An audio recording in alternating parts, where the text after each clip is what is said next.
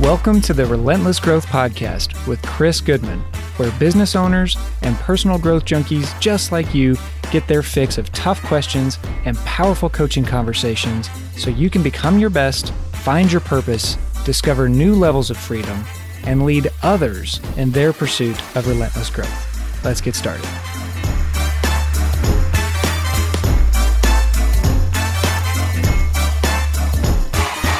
Good evening, my fellow Americans.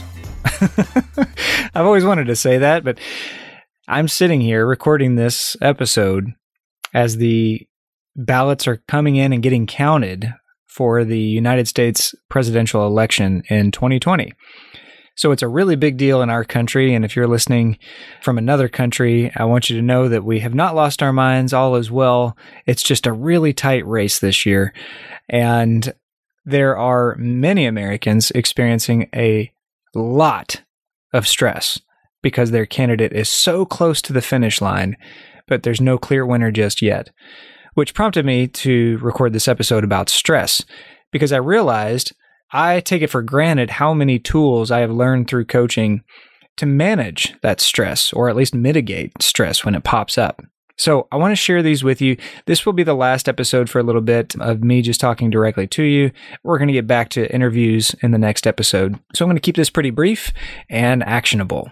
And as always, I'm going to borrow from my mentors and coaches and give you a couple of tips, or at least quotes, that I really think you can apply to any stressful situation in your life and definitely in your business.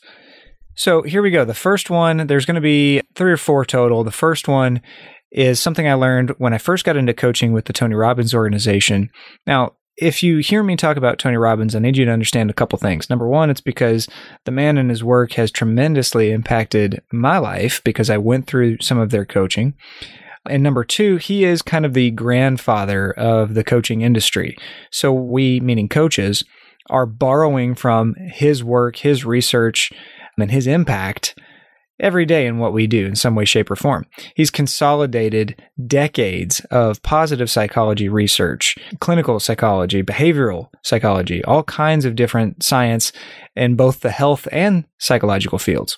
He's consolidated a lot of that data and made it into bite-sized information, not just for coaches, but people who are interested in being their best. So if you hear me talking about him a lot, that is why. And the first lesson today comes from my experiences learning from his organization when I was stressed. And this just really blew my mind. I have not found a way to take away anything from this little concept or to improve it because it's so spot on. So if you're taking notes, this is where you would start grabbing your pen and getting ready to write down things. And if you're not taking notes, I just recommend that you at least pause at some point during the podcast and put these into some kind of text message or note in your phone, because these things are going to happen the next time you get stressed. So the first thing is, Tony calls this the trifecta. I've heard him call it different things, but there's 3 main components that make up our state, how we're feeling, how we're being in a given moment. Number 1, if you're taking notes, you could draw a triangle and put this at the top of the triangle, the most important. Number 1, our physiology. Right now, we're starting to get into colder weather in my neck of the woods here, and the air is getting really dry, and my throat is getting dry. I talk a lot. I talk for a living. Several days a week, I'm talking hours on end. And I'm really starting to feel it, and it's running down my physiology. So I have to do other things to keep that physiology up and running. So I'll get into that a little more in a second, but I want you to go on and finish out this triangle, the trifecta here. At the top, you've got physiology. You're also experiencing your focus. That's the next one at a given time. And the last one, the last corner of the triangle would be your language. What's running around internally in your language, in your mind, and externally that you're hearing or saying to people. All right, so how does it help us to understand that we're always experiencing our physiology, focus, and language? This has been huge for me, guys, because I can always go through these in this order when I start to feel stressed. For instance, when I start to feel stressed, my breathing changes. I start taking shorter breaths. I'm not breathing deeply.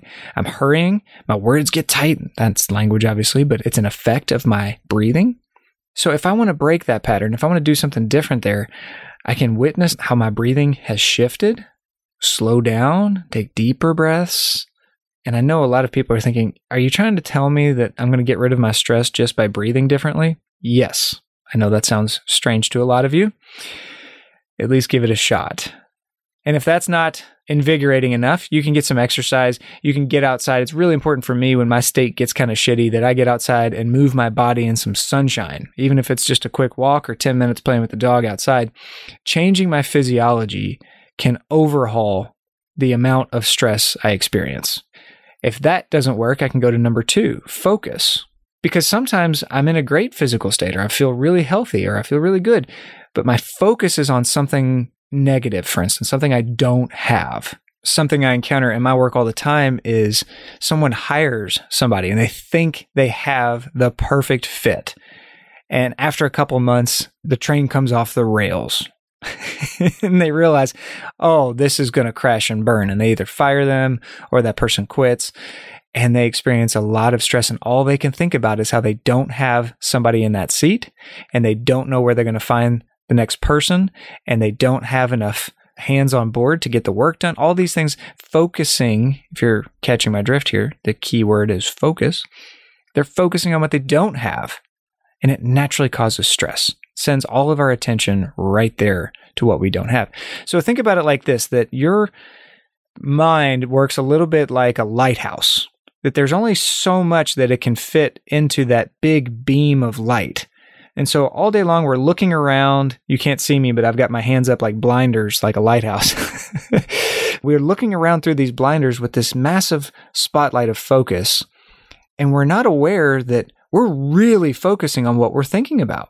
That's because there's a thing in our brain, I think I mentioned it on a previous podcast, called our reticular activating system. This controls our focus, because imagine if we were hardwired to absorb all the data around us all the time. You would be thinking right now about what I'm saying to you, how it applies to you, what you need to do for dinner tonight or tomorrow night. If you're driving, you'd be thinking about all the trees you're passing. You'd be thinking about how the seat feels and if the seatbelt is pulling on you. If you're walking around, you'd be thinking about how your shoes feel or the fact that you don't have shoes on. I mean, imagine how much data we would absorb if we didn't have this reticular activating system in our brain to limit the amount of data that comes in. That's a good thing. There's a cost. We can only focus on so much at one time. And I know I've said this before. Many coaches have used this quote that what we focus on expands. So this is why focus is so important, you guys. If your physiology and your focus are all centered in a bad state, imagine how you're going to feel. Next, the last part, the third part is language. Let's say I feel like I have control of my physiology. I feel healthy, I feel good, and I feel like I'm focusing on the right things, like what I'm going to do. But I'm using language like this. Well, what I'm going to do is I'm going to fire everybody in my organization. I'm just going to do it all on my own because I can't trust anybody. And that's just how it is. That's how the world is. It is what it is. Your physiology might be okay, your focus might be okay, but the language there suggests a lot of things needing help in your mindset, right? And don't get me wrong, we're all human. We all experience language like that internally and externally.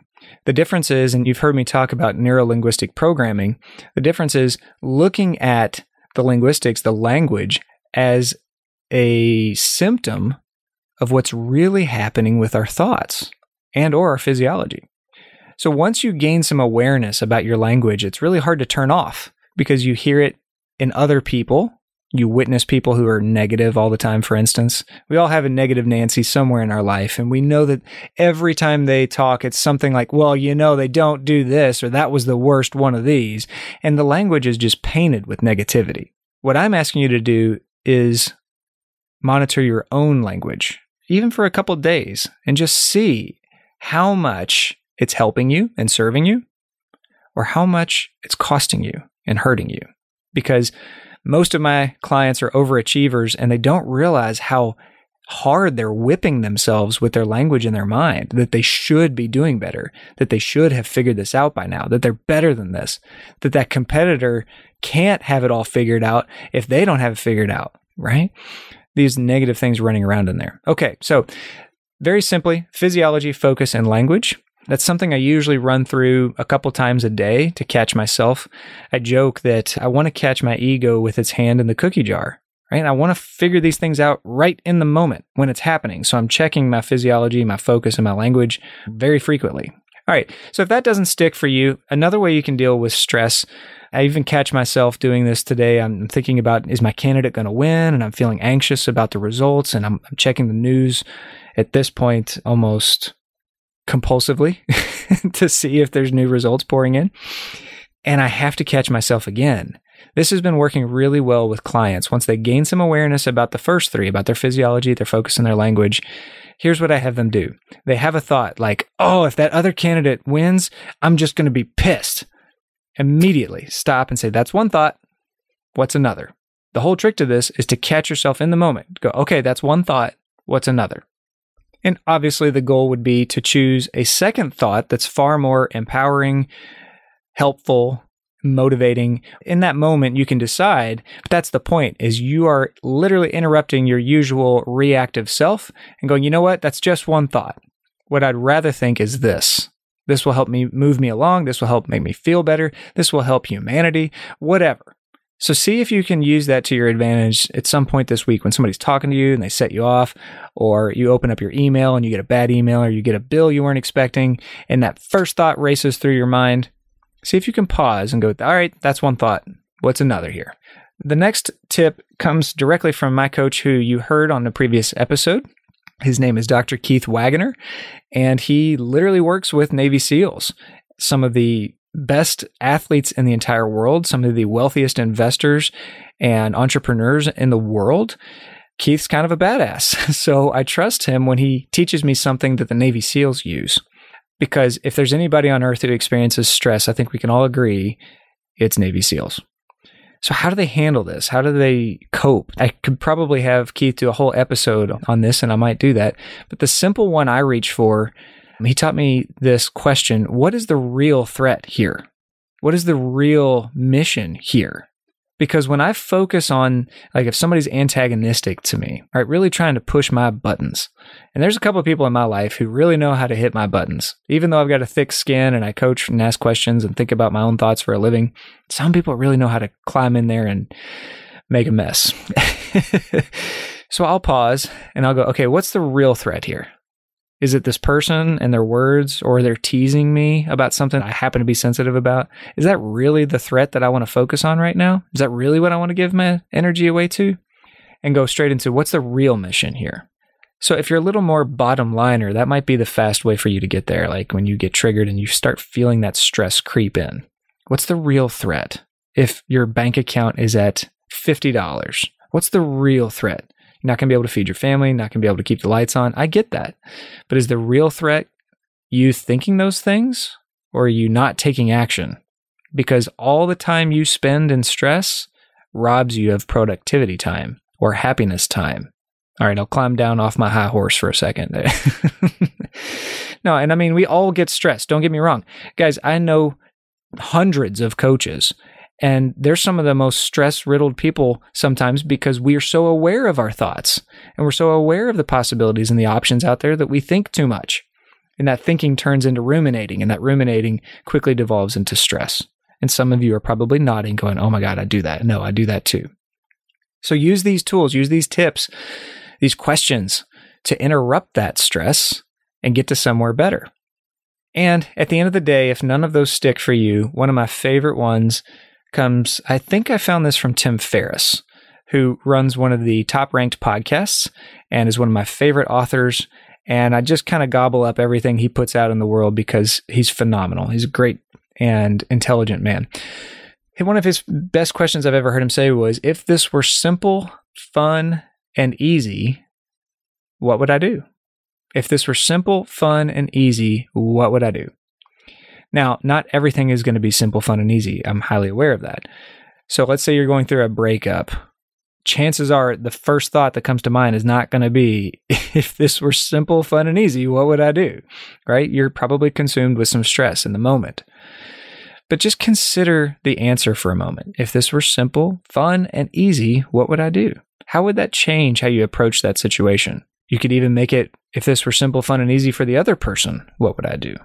Now, obviously, that's an extreme example, but I do want you to consider how many times a week you could use that question. A lot of my clients are very wealthy people or have huge financial goals, and they get to a certain ceiling where they go, I don't know if I can do this. It's a perfect layup for the question, if this were simple, fun, and easy, what would you do? All right, everyone, regardless of where you stand on the election or candidates or how much stress is in your life, I do wish the best for you. And I implore you to use these tips, techniques, tools, whatever you want to call them, to your advantage when you do start to feel that stress creep in.